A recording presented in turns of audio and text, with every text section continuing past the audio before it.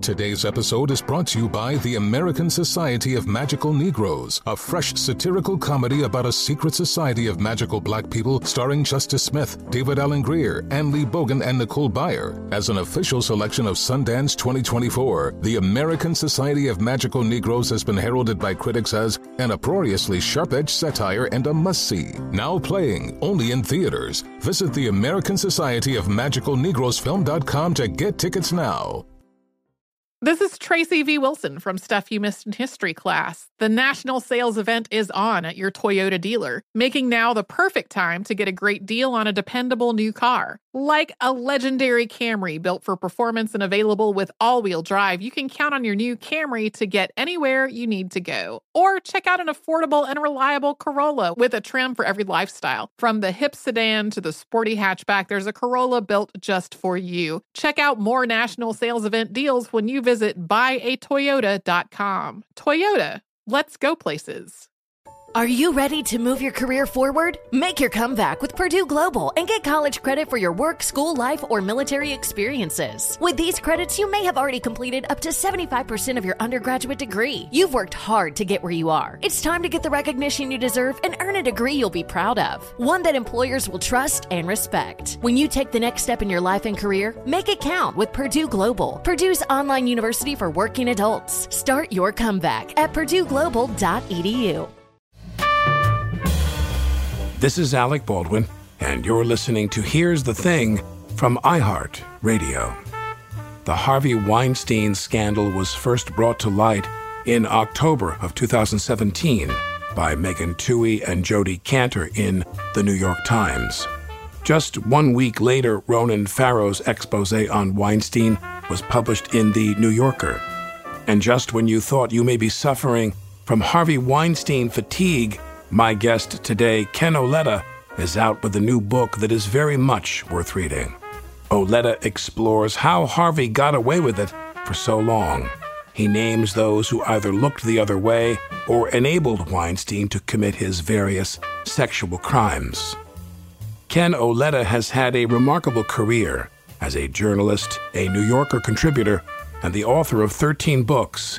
His latest is Hollywood Ending: Harvey Weinstein and the Culture of Silence. Ken Auletta is known as a profiler of industry titans, Silicon Valley heavyweights, and media moguls. I wanted to know why he felt this book was an important addition to such a heavily reported story. Well, there were still mysteries to me about Harvey, and as brilliant a work as Jodi Kantor and Meg Twohey and Ronan Farrow performed, they exposed him and broke the dam of silence, which was great. But the mysteries included what made Harvey Weinstein the monster he was, what explains the culture of silence that enabled him to abuse women for more than 4 decades, what was the nature of his power and his abuse of power that made people so frightened? And what was the nature of the relationship and how it changed between he and his younger brother, Bob, who were inseparable and business partners? And in the end, Bob Weinstein fired his brother, Harvey. Yeah. So I was interested in the biography. Well, that to me is because I read Kantor and Twohey's book. They were on the show. That's what's so clear in your book, which was the enabling. How did all these people, dozens and scores of people who knew? I mean, you know, with Harvey, it's a combination, and these are glib phrases. I'm so uncomfortable employing any of these phrases because they're tossed around so regularly now. But with Harvey, it's the toxic masculinity and the sexual predation. There are men who possess a toxic masculinity who do not victimize women that way. They just bluster and scream. Rudin. There was never an allegation that Rudin sexually harassed anybody that I know of. But like Harvey, he was throwing things at people and screaming at people and so forth. And the thing that I was really taken with your book was this idea of how Harvey is really the last of a breed of men who could scream their way and pound tables and behave the way they did in order to achieve their results and bully people. I mean, this level of bullying that was like unseen. Harvey, women who were abused by him, raped by him, said that they were in the room with him alone. They were terrified that he would lose his temper because when he lost his temper, he was out of control. Harvey has an impulse control problem, and he had it in eating. I mean, he has severe diabetes, and yet he shovels chocolate into his mouth all the time. I mean, he spent money which he shouldn't have spent, and the company was losing money in the end, in part because of his extravagant spending, and his abuse of women, and of people just verbally. He couldn't control his impulses. And so people were terrified of that. But they were terrified he had real power. He had power with the press.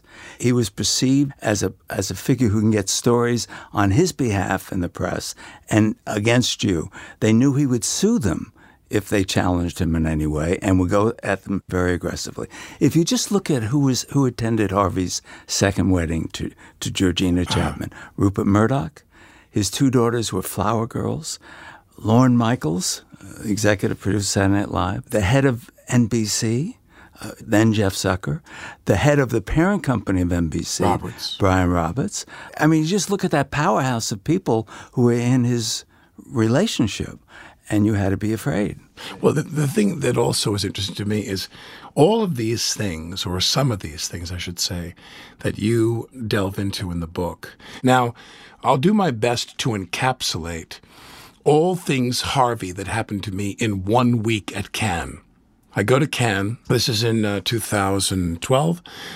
We're there, and I'm going to host the Amphar auction. He was on the board. He ran the whole show. 20 different designers have contributed clothing to what they call the Black on Black ensemble. I'm going to be the MC. We're going to go do an interview for the film at the party of Len Blavatnik at the Ducap.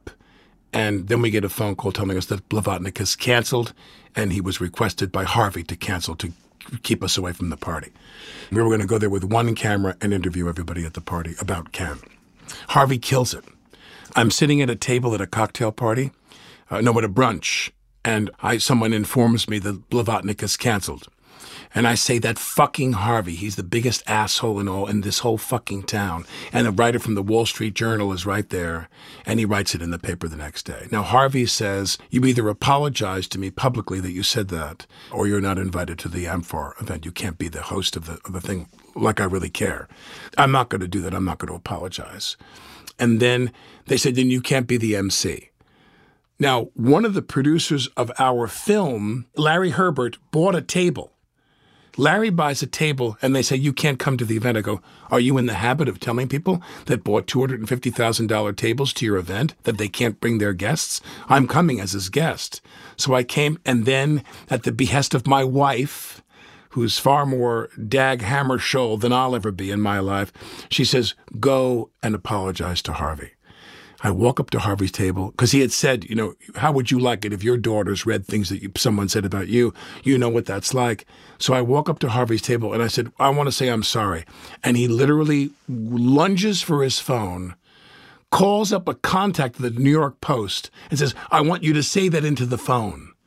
He thrusts the phone at me so that the person on the other end of the phone from the New York Post can hear me make the apology to Harvey so that they could print it in the paper.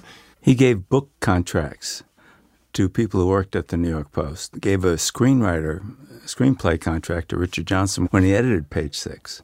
What Harvey, among his reasons for his power in the press, he had Talk Books and Talk Magazine, and of course he gave out screenplays. So Richard Johnson, who was the editor of Page Six, I know him well. He had given a screenwriting contract to, and several editors of Page Six had gotten book contracts over the years with Harvey, as did Mika and Joe, Tim Russert, who produced the bestseller, by the way, and other journalists. So that was all a pattern of Harvey's power. Everything was transactional. Yeah. Everything was transactional, including his sex.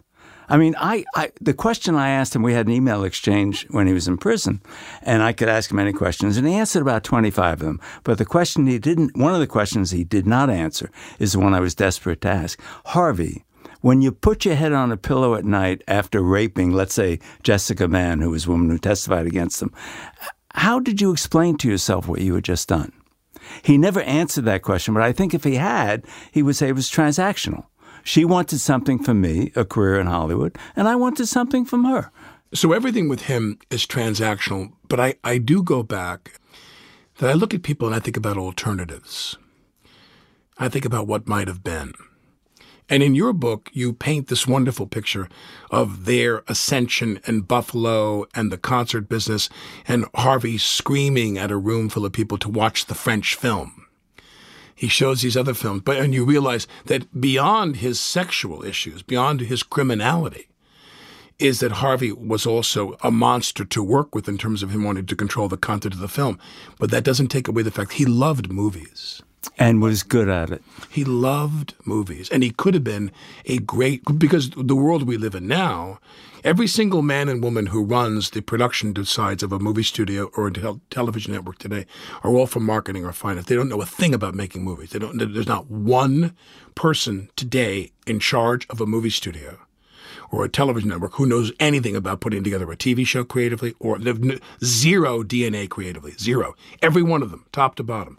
So in the old days, going back to Zanuck, going back to Mike Medavoy, Rudin, I think, was a creative beast. Absolutely. And Harvey, I mean, you look at Harvey, you go, what a tragedy, because he really did love films. You look at the films he produced or distributed, starting with his first hit, Sex, Lives, and Videotape, and then going to The Crying Game, which was the reason its success was the reason that Disney decided they had to acquire Miramax, which they did in '93. My Left Foot, Shakespeare in Love, The English Patient. I mean, the list goes. 81 Academy Awards.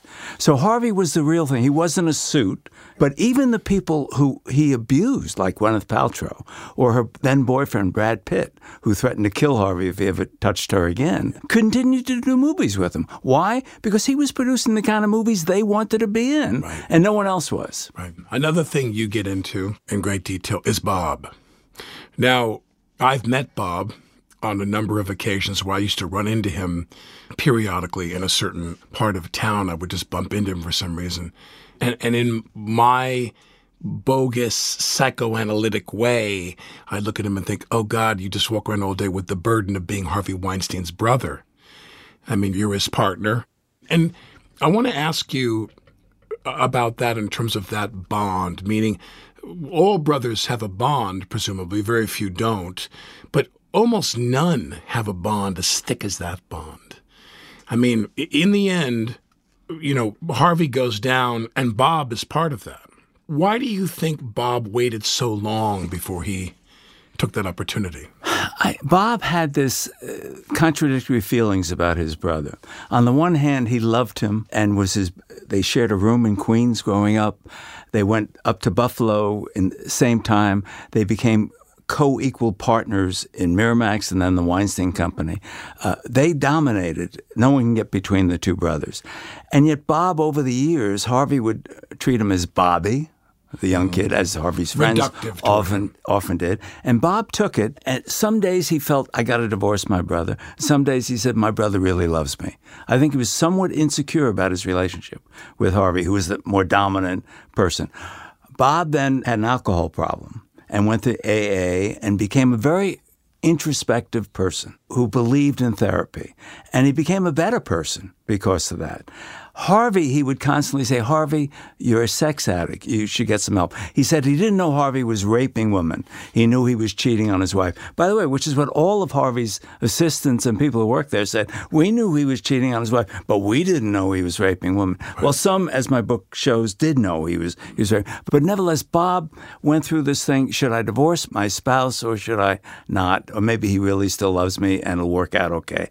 In the end, in 2015, Bob was constantly berating his brother for overspending and for losing focus on the movie business, getting into fashion, getting into TV, buying companies he shouldn't be buying like Halston and stuff like that.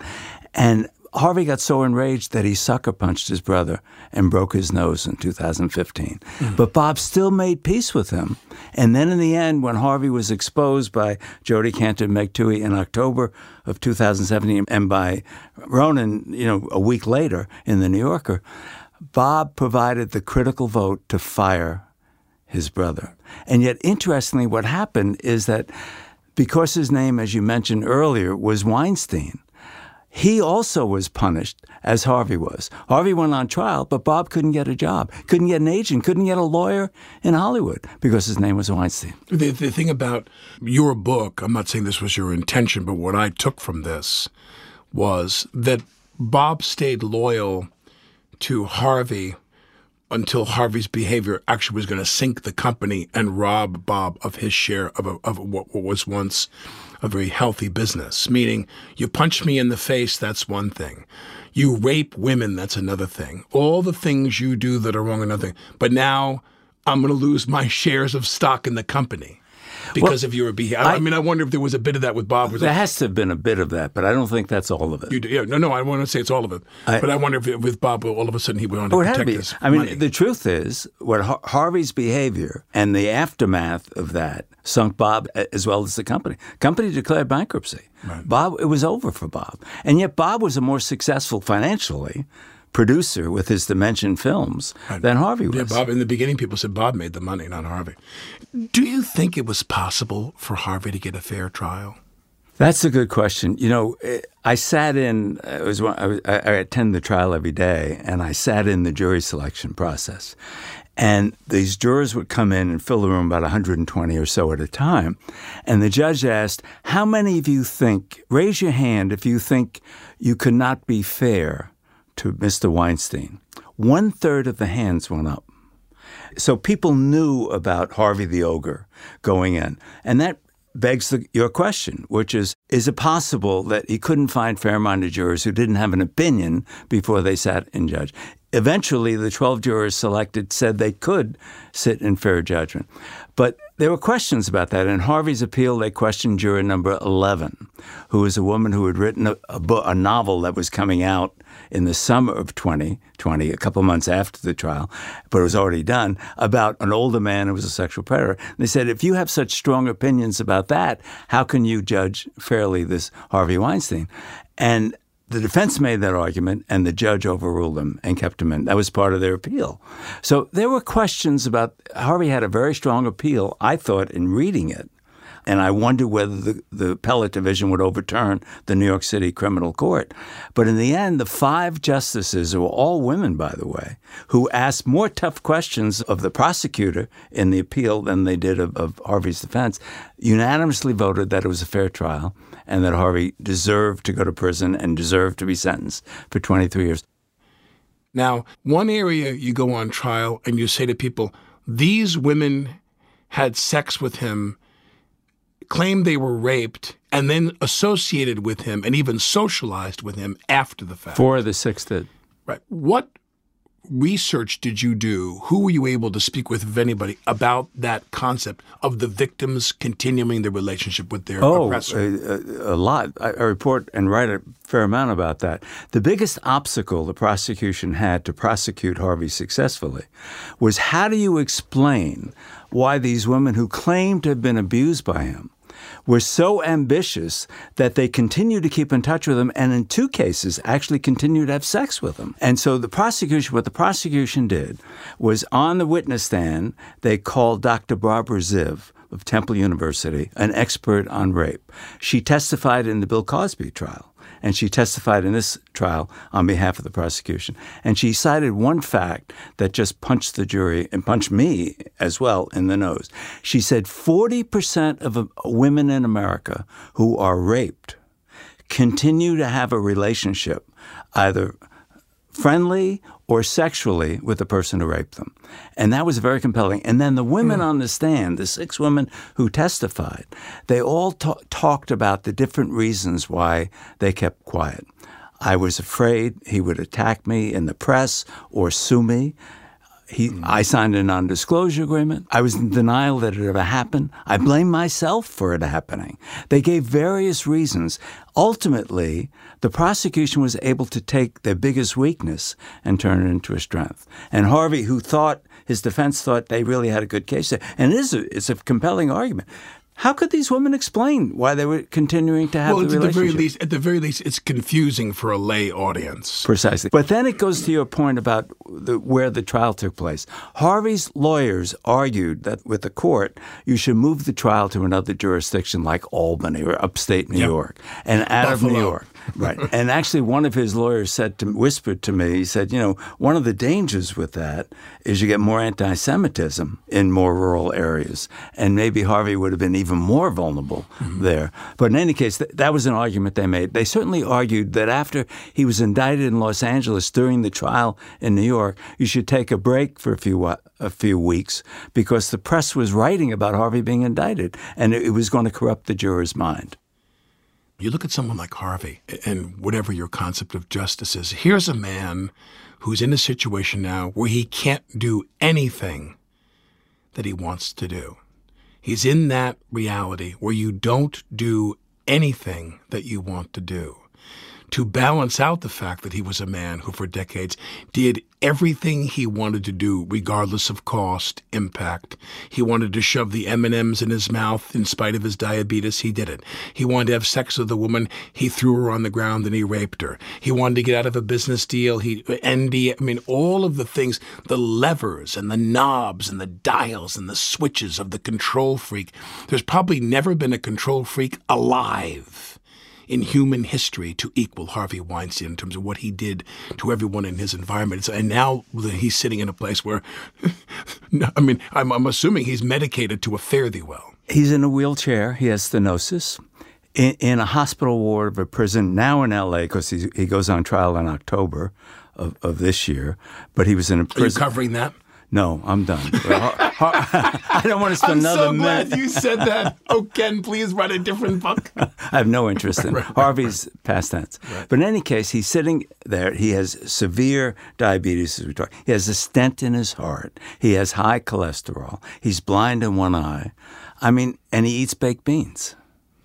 So, people ask me, do I feel sorry for Harvey? The answer is no, I don't feel sorry for him. But I feel, as a human being, I wonder how the pain he must be going through. The problem with Harvey, and this is a problem I talk about in the book in terms of Me Too. We group everyone who's accused of any kind of sexual offense with Harvey. But grouping everyone with Harvey is quite unbelievable. And yet we do that. And so if you're Matt Lauer or Mike Oreskes or, whoever, you group with him. And the truth is very few people are as guilty as he was of doing the awful things he did. Larry Nassar, the gymnast doctor, was, but very few others are. Cosby was. When the person is talking to you, when they're interviewing you, that person's elan, that person's intellectual vanity or their ability to conceal that, because they're probably as smart, if not smarter, than many of the people they're talking to because of their career. Do you think being this very polished man makes your job easier? You don't give off that energy field of aggression and zealotry. There's an aura to you that's very relaxed and very composed. You're a very handsome guy. I think personality matters, particularly when personality and appearance matters. Right. When you're trying to get someone to talk to you.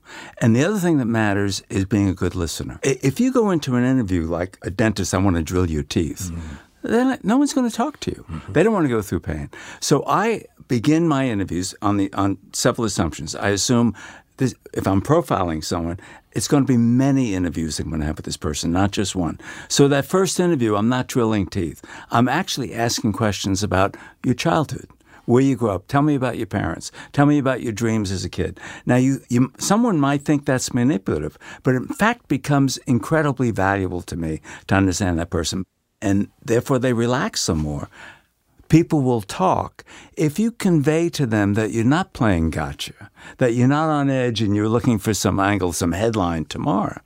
And people will be more comforting. But when you have Donald Trump out there saying, and increasingly Republicans saying, I'm not going to talk to these people because this is fake news, our misbehavior has contributed to allowing Donald Trump and some Republicans to make that argument about fake news and we can't trust reporters.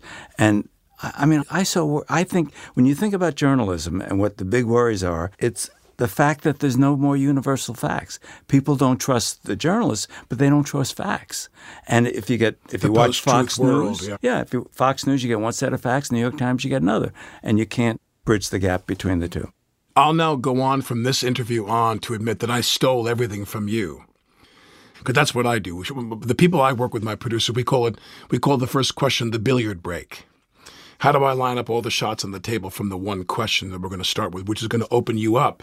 Precisely. And the thing is, if you think that I'm lunging for it, if you think I'm trying to take it from you, I've got to relax and wait for you to give it to me. Right. And what I always say, I'll never forget, when I did a profile of Rupert Murdoch in 94, and Murdoch had reason to suspect me. When he took over New York Magazine, I quit rather than work for him. And I've been critical of his journalism. And yet he agreed to cooperate with me and opened himself more than he ever had with any reporter over 4 months for The New Yorker. And one of the things I said to him in that first interview, which is something I say to everyone I'm going to profile, my job is to understand you. And I'm going to open myself so I can understand you. And I really believe that. I'm not there to prosecute Rupert Murdoch. I'm here to understand him. And in the end, when I understood him... Tell me. When I understood him in the end, he hated the profile. It was called The Pirate, and he should have, because his invidious influence on journalism, I mean, he's really been a harmful influence on journalism. And I reported that. But I think as a businessman and what he does, how bold he is he's a fascinating character. And I'm going to capture that side of him as well. Which profile for you, because you've written these long pieces, which profile, give me an example of one that was really tough, like you had to employ all your artistry to get this person to talk to you? Well, actually, the worst human being I've ever met or profiled was Roy Cohn. And it was actually the cover story of Esquire magazine in 1978. And Roy Cohn refused to cooperate with me. And so what I did, it's like a prosecutor would do in plea bargaining. I would say, okay. I called Stanley Friedman, who was his law partner, who was a Bronx County Democratic leader, who later went to jail, by the way, for corruption. I called Stanley Friedman, who I knew and I'd covered before. I said, Stanley, I can't believe Roy Cohn, your partner, wants me just to talk to his adversaries and enemies. Because that's what's going to happen. If he shuts down his friends and him, and within 5 minutes, Roy Cohn called me on the phone and then cooperated. But to spend time with this disgusting man, who, by the way, the first interview we did at the 21 Club at lunch, where he had a table, and I order a 21 burger and French fries. He orders nothing. He's sitting next to me in a banquette, and with his little hands, he would reach into my plate and take French fries off my plate and just eat off my plate, right. Basically. He's a total stranger. And sit there looking around the room. And he sees Bess Meyerson. He sees other people he represented. He said, let me tell you about them. And he would literally betray his former clients in order to entice me as a journalist. He was a gossip thinking monger. that I was in. Oh, it was disgusting. It was disgusting. What do you think made him tick? He had an ideology. In the end, which was, McCarthy, the Reds are taking over the country. We got to stop that. But he also had a lot of Democratic friends. His father was a Democratic judge in the Bronx. And he had Democratic friends, childhood friends, et cetera, who he continued to support. So he was loyal to them, which is a bit of a complication with him. But I think it was also power. He loved the fact, he goes to Donald Trump, who I also interviewed in that point, who said, Roy Cohn is my mentor. And he sees Donald Trump at a social club, and Donald Trump says, oh, Mr. Cohn, can I ask you a question? He said, we have this case where we're accused by the federal government of discriminating in housing at Trump properties in our apartment houses. What do we do about that? And he says, let me look at it. He says, this is all they have, the federal government? He said, I'll represent you. And we'll win the case. Don't worry about it. Well, he lost the case, but he did something that was very Trumpian. He announced, even though they lost the case, that we won the case, even though they were fined over $100 million. He announced that they won because they were not demanded to plead guilty. They didn't have to plead guilty. So therefore, we didn't plead guilty. We won the case. Well, they actually lost the case. And Trump forever went on that route of never apologizing, never admitting defeat. Author Ken Auletta. If you'd like to know more about the reporters who broke the Harvey Weinstein story, listen to my conversation with Jodi Kantor and Megan Twohey from The New York Times. We interviewed him several times. I think that we were able to see in person sort of the spectrum of his behavior, that he would swing from kind of charm and compliments and kind of ingratiating himself and like, well, the New York Times, it's the best paper in the world. And in terms of how he was able to prey on women, I think that that is a separate question from how he was able to sort of keep people in his orbit and maintain his power. That really is one of the most important questions, is that there were actually people who got glimpses of his alleged misconduct over the years. And what did they do about it? How can we explain the fact that there were so many individuals and institutions, including his own companies, that became complicit in his abuse? Hear the rest of my conversation with Jodi Kantor and Megan Twohey in our archives at here'sthething.org. After the break, Ken Auletta discusses Ronan Farrow's early findings on Weinstein and his theories on why NBC killed Farrow's story.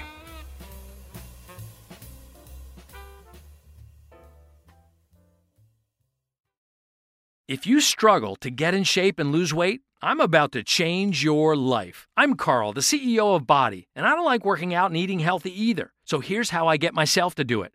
I make myself own the morning. And by the morning, I mean the first hour or so every day. It's not family time. It's not for scrolling social media. It's for my results and my health. And man, does it work. Every day, I get out of bed, drink a health shake I made the night before, and then I go crush a workout in the Body app and just follow along day by day. Before most people are even out of bed, I'm done for the day. So here's my offer to you. The next 500 people who go to Body.com will get 65% off a full year of access to over 120 programs. 65%! Because I want you to start now and see how fast the pounds come off and the muscles start popping. And if they don't, hey, you get your money back. Just go to Body.com, that's BODI.com, and let's own the morning together and get healthy and fit. The following ad is sponsored by Pets Best Insurance Services. Pets come into our lives in many ways. Shelters, breeders, or unexpected encounters. But no matter how you found your pet, they become our perfect match. Unfortunately, finding the right pet insurance plan can be hard. That's where Pets Best comes in. With a little information about you and your pet, Pets Best will recommend a plan that meets your needs and budget. Visit PetsBest.com to learn more today. Your perfect pet deserves the perfect coverage. PetsBest.com. Hey guys, it's Ray from the Bobby Bones Show here to tell you the national sales event is on at your Toyota dealer, making now the perfect time to get a great deal on a dependable new SUV like an adventure-ready RAV4. Let's go! Available with all-wheel drive, your new RAV4 is built for performance on any terrain, from the road to the hills to the trails, all over. And with plenty of passenger and cargo space, plus available tech like wireless charging, and your entire crew can stay connected. Or check out a stylish and comfortable Highlander with 3 spacious rows of seating, up to 8 passengers, yeah. And with available features like the panoramic moonroof, you can sit back and enjoy the wide open views with your whole family. Plus, both RAV4s and Highlanders are available in hybrid models. So no matter your style, you can drive efficiently and save on gas. Visit your local Toyota dealer. Check out amazing national sales event deals on RAV4s, Highlanders, and more. Visit buyatoyota.com. That's buyatoyota.com. Toyota, let's go places.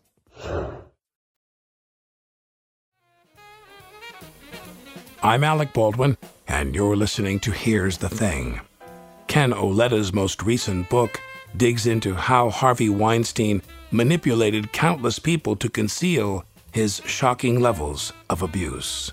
I was curious why Weinstein's wife at the time, Georgina Chapman, didn't speak out against Harvey.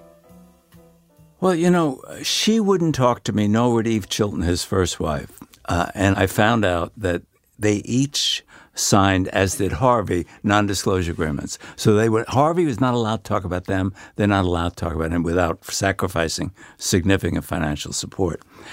But I talked to their friends for the book, and their friends say that each of them did not know he was cheating on them, and each of them actually loved him. I mean, most people who know Harvey find both claims to be absurd. Right.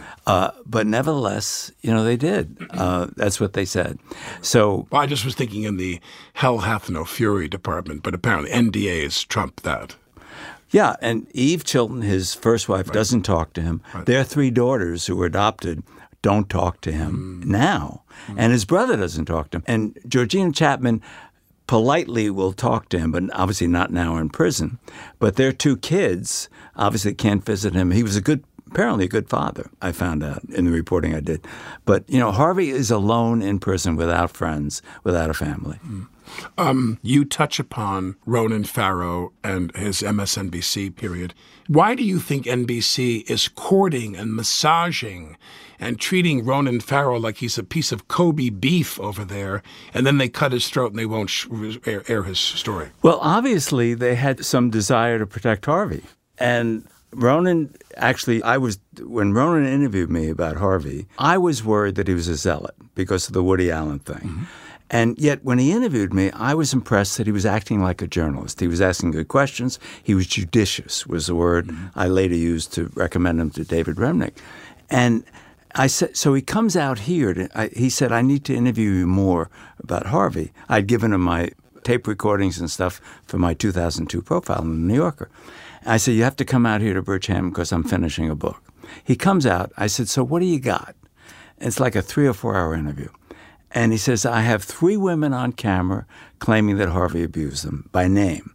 I've got 5 women on camera but shielded, their identity shielded, saying Harvey abused them. And I've got the audio tape of the Italian model who Harvey admitted he grabbed her breasts.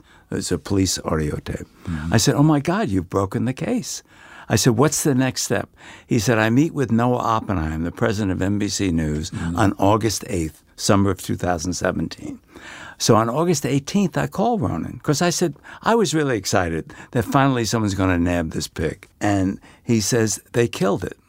And they said, you can take it anywhere, but who would want it, he said. And it wasn't a question. He believed that it was over. I said, Ronan, can I call you back? I called Remnick, the editor of The New Yorker, and I said, David, I think this kid, Ronan Farrow, who I thought was judicious, has broken the case finally. The case I couldn't break in 2002, and I tried to. And he says, have him call me Monday. So it begs the question, which I later reported for the book, why did NBC kill the Ronan Farrow story? So I'm doing Morning Joe one morning, and someone comes up to me from NBC, would you meet with this high muck-a-muck at NBC News? But off the record, where you can't quote the person. I said, sure. So I've never used the person's name. So we go to lunch, and this person tells me Ronan didn't have the goods. He only had the goods exposing Harvey after he came to The New Yorker. And so the press at the time played it like a he said, she said story. NBC says this, Ronan says the opposite. They negate each other. But there was a third party you could go to, which is The New Yorker. So I went to the person who edited him at The New Yorker, Deirdre. And I called Deirdre, and I said, Deirdre, tell me what did Ronan bring to The New Yorker when he came in August of 2017 for a piece that wouldn't appear until October. She said he brought 3 women by name, brought 5 women unnamed, but nevertheless, and the audio tape. So he had everything. And so I then speculated in the book, well, what could explain NBC's acquiescence? And there are 5 theories. And I don't know which is true or if all of them are true. But nevertheless, one is that Noah Oppenheim is a screenwriter, and he was currying favor with the studio head, Harvey Weinstein. 2 is that Steve Burke, the CEO of NBC, head of Universal, does business with Harvey's company all the time. Studios always co-produce and co-finance movies. 3rd explanation is that Andy Lack, the chairman of NBC News, he and his wife were social friends of Harvey Weinstein. 4th reason, Brian Roberts, the head of Comcast, the parent company of NBC, was a social friend, an intimate friend of Harvey's. Martha's Vineyard. Martha's Vineyard Mafia, Harvey called him, one of his mafia friends from Martha's Vineyard. And the 5th reason, which seems more far-fetched than other, is that Harvey had information about Matt Lauer abusing women at NBC and made a trade. I won't say anything about Matt Lauer if you don't run the story about me. Are any of them true? I don't know. But those are the only explanations that have any plausibility. What's a story that you wrote in your many, many profiles of people that you were surprised, that you learned something about the person? You went in with some sense of them, and when you were done, they changed your mind about them. I'll tell you, one of my favorite stories is McClandish Phillips was a New York Times reporter who Gay Talese, the great Gay Talese, Who did this show? Talese said the best writer on the New York Times was McClandish Phillips. McClandish Phillips is reporting a story, and he gets a story that the head of the American Nazi Party is a Jew. So he interviews this guy at a diner in Queens. The guy's from Queens. And he sits across from him. He said, "You're Jewish." And the guy is handling a knife, knife and fork. And he's handling it. And McClandish, who's about 6'6", thin, thinks the guy's going to stab him. The guy doesn't stab him. He says, "If you run that story, Mr. Phillips, I will kill myself." So McClandish Phillips goes back to Abe Rosenthal and Arthur Gelb, the senior editors at the New York Times. And he says, "Here's the story." And they said, "This is a page one story. This is a great story." He said, "If you run it, I'm afraid he's going to kill himself. And should we really be doing this?" They run the story on page one of the New York Times. The head of the American Nazi Party kills himself. He did. McClandish Phillips resigns from the New York Times, says journalism is too ruthless a business for me. I don't want to do it. He was an evangelical Christian. Phillips was. He goes, and I hear that he's outside of Columbia University walking, handing out Christ literature as an evangelical leader. So I said, "Oh, my God, what a great story." I actually track him down and wind up profiling him for The New Yorker. And he was one of the great men I've ever met in my life. You grew up in Coney Island? Yeah. How many kids in your family? Older brother, younger sister. And what we did your lived dad? in a row house on West 17th Street. Father he had a little sporting goods store on Civil Avenue. He'd been a longshoreman before that. My mother's Jewish, and my mother had two sisters who married Italian men, all lived on West 17th Street. And the thought, when the Catholic Church, you go to Catholic church, and some priest would say the Jews killed Christ, my father stopped going to church. And because when Jews, you couldn't stereotype. You knew Jewish people and you knew Italian people, and it overcame all the stereotypes. Yeah. Now, where'd you go to high school? Abraham Lincoln High School. Okay, where'd you go to college? State University of Oswego, only because the baseball coach got me in. That's what you did? You played baseball there? I played baseball. For school. No graduate school, no law I did. school. I then became a more serious student. I was a screw-up in high school. Right. And I went to Maxwell School at Syracuse University, got a master's. Right. I was in a PhD program. That's where I got a master's. From. Pardon? That's where both my parents and both sets of my grandparents went to S. Really? So Joe Biden, by the way. So you go to Maxwell for journalism. For political science. Political science. And what was the plan? The plan was, I thought, maybe I'd be a diplomat or work in government, but not politics. And the dean of the school, I was writing for the school newspaper. I was the editor of the off-campus literary magazine, investigative magazine, really. And I said, "I'm bored. I don't want to get a PhD. I don't want to stay here and do that." He introduced me to a guy by the name of Howard Samuels, the upstate industrialist, the guy who invented baggies and the plastic clothesline as an engineer at MIT. Right. And so I drove over to Canandaigua, where his business, Cordite, his business was. And I go to work for him as a speechwriter, code holder, travel companion, and then later became his campaign manager in 1974. He was the first Democrat to endorse John Lindsay independent race for re-election in 1969. And Lindsay then turns to him and asks, "Would you run? We're starting the first off-track betting company in the country." He was called Howie the Horse, and he ran. I was the executive director, so I was. How long did you do that? We did 3 years. Then I quit to plan his campaign for governor. And when he started as governor, he was 20 points ahead in the poll. Everyone thought he's going to win.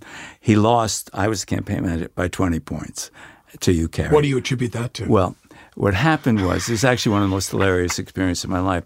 His wife was 2 years old, born in France, and her father, Camille Chautemps, was his name.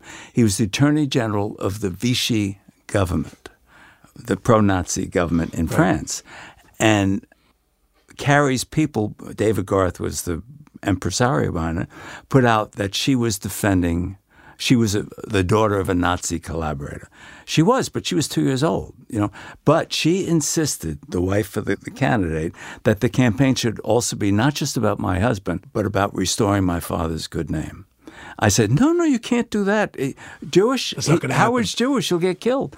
Well, 60% of the Jewish voters in New York State, according to polls, voted for an Irish Catholic. So it's McClandish Phillips all over again, with people not wanting you to know and my he roots. She dragged him down. The first press conference where Phil Tracy was the person who wrote the story, investigative story in the Village Voice, and he's sitting there, and Howard's announcing for governor.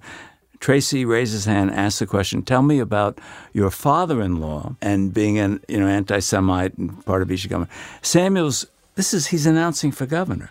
He launches this defense of his father-in-law, who he didn't know, right? And I'm sitting there saying, oh, my God, it's over. And, of course, it was over. Oh, my God. Author Ken Auletta. If you're enjoying this conversation, be sure to subscribe to Here's the Thing on the iHeartRadio app, Apple Podcasts, or wherever you get your podcasts. When we come back, Ken Auletta tells us how things at the New Yorker magazine have changed over time.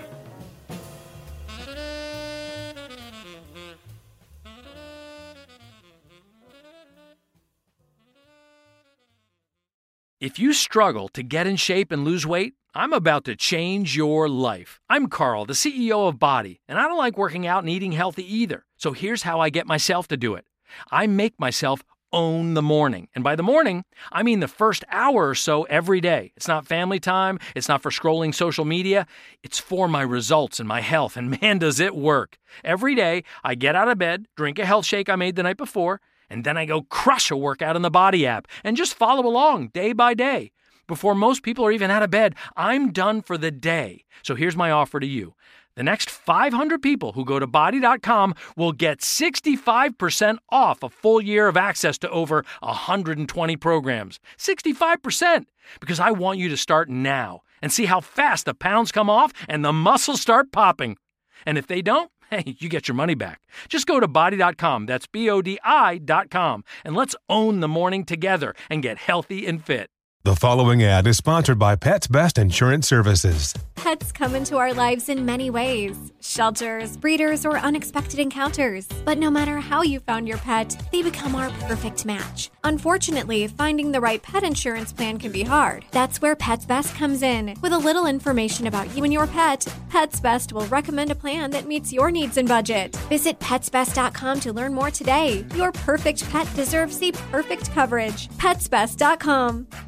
Hey guys, it's Steve Covino from Covino and Rich, here to tell you the national sales event is on at your Toyota dealer, making now the perfect time to get a great deal on a dependable new Toyota truck, like a rugged half-ton Tundra. Workhorse by nature, powerhouse by design, the Tundra combines raw capability with premium comfort and advanced tech to fuel your wildest adventures. And with the available iForce Max hybrid powertrain, you can take electrifying horsepower farther than ever before. Or check out the fully redesigned Tacoma, delivering trail-dominating power and captivating style. The new Tacoma was born to make your off-roading dreams come true. And with the new available tech, this legendary truck is getting even better.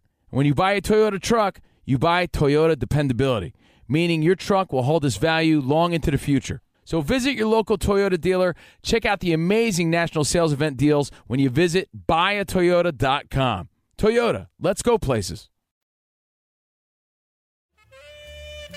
I'm Alec Baldwin, and this is Here's the Thing from iHeartRadio. Ken Auletta's latest book details one of the highest profile cases of the Me Too era, Harvey Weinstein. I was curious about another towering figure who left public life in disgrace, New York's former governor, Andrew Cuomo. First of all, I mean, he had to resign, even though he shouldn't have. The votes were not there. He was going to get impeached if he didn't resign. He was accused of two things, as was Charlie Rose. He was accused of misbehavior in the office, creating a culture of fear, yelling at people, doing the kind of things that Scott Rudin and Harvey did. Yeah. He was accused of that. Abusive. And the other, he was accused of sexual abuse. So the question is, do you believe the first, that it was not a friendly place, it was hostile? Yes. Is that an impeachable offense that you should quit office for? No. I mean, no. Did he abuse women? Well, if the women have claimed it, I haven't heard a counterclaim that says they're lying. Right. Now, you have had a long career. And these essays in the time. I mean, I am in the New Yorker. I'm a New Yorker junkie that way. Give me a good long story about so-and-so. And I literally thumb through it and go, it's 30 pages long. This is great. And I just love the New Yorker for those profiles. But how have things changed in your business? Well, When I was hired by William Shawn, who was the editor, the second editor, in 1977. And after I quit New York Magazine. And you quit New York, why? I quit New York because Murdoch did a hostile takeover. And who was we the went editor? Was Felker the editor when you were there? Felker was the editor at New York, yes. And Murdoch was going against Felker. And about 40 of us went on strike. And when he succeeded, roughly 40 of us quit. So I started writing for The New Yorker then. The New Yorker then, for instance, my first piece was 2 parts. I did a piece called The Underclass on Poverty, which was 3 parts. You don't have 2- and 3-part pieces anymore. That's certainly a change. And the assumption is the reader doesn't have that kind of a patience to do that. But the New Yorker's editor since 1998 is David Remnick. He's a brilliant editor and very much in the great traditions of the New Yorker. So you can still find a 20,000-word piece. And I just read a piece on mega yachts. Yeah, right. I read that. I said, look how long this is. Yeah. But it was totally engrossing to me. After covering someone as unsettling as Harvey in his life, who's your next book going to be about? I view what I do as visiting other planets. Get to know the natives and novelty, something different. And so I would see it as visiting another planet, whatever that next planet might be. But it's only going to come about after I've really purged this.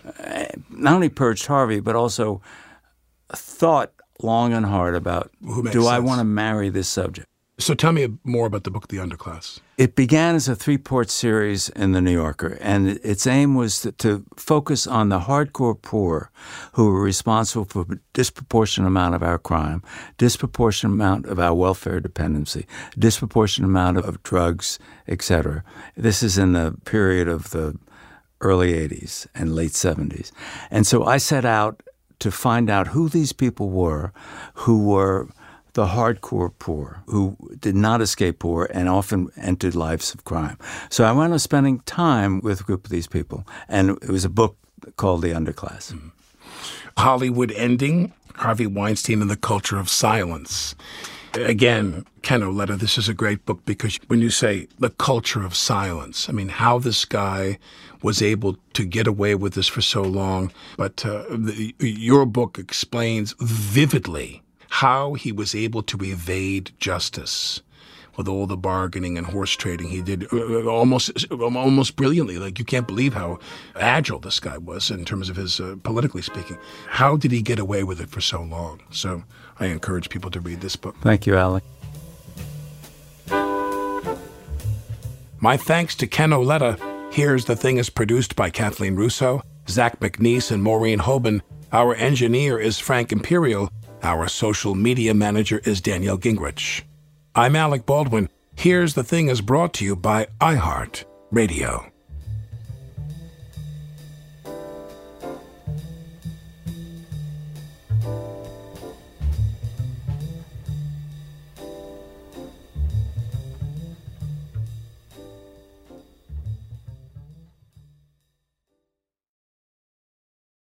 Does money stress you out? Let Facet flip your financial chaos into clarity. Finding Facet immediately put us at ease. Facet's innovative approach to financial planning ensures your money works as hard as you do, enabling members to experience the joys of having your finances in order. And that makes us Facet for life now, I guess. Visit Facet.com, FACET.com to learn more. This ad is sponsored by Facet. Facet Wealth is an SEC registered investment advisor. This is not an offer to buy or sell securities, nor is it investment, legal, or tax advice. These testimonials are from current Facet members who are not compensated. All opinions are their own and not a guarantee of a similar outcome. With every CBD product claiming to do something different, it's nearly impossible to decide what's best for you. Lazarus Naturals pioneered the farm-to-front-door model of transparency, where they handle each step of the production process to ensure quality, potency, and consistency. Scannable labels allow you to see the test results of your hemp batch, so you can be confident in the safety and quality. Visit LazarusNaturals.com today. Lazarus Naturals. It's not about being the best in the world, it's about doing what's best for the world. Not available in Idaho, Iowa, or South Dakota. This is Tracy V. Wilson from Stuff You Missed in History class. The national sales event is on at your Toyota dealer, making now the perfect time to get a great deal on a dependable new car. Like a legendary Camry built for performance and available with all-wheel drive, you can count on your new Camry to get anywhere you need to go. Or check out an affordable and reliable Corolla with a trim for every lifestyle. From the hip sedan to the sporty hatchback, there's a Corolla built just for you. Check out more national sales event deals when you visit buyatoyota.com. Toyota, let's go places.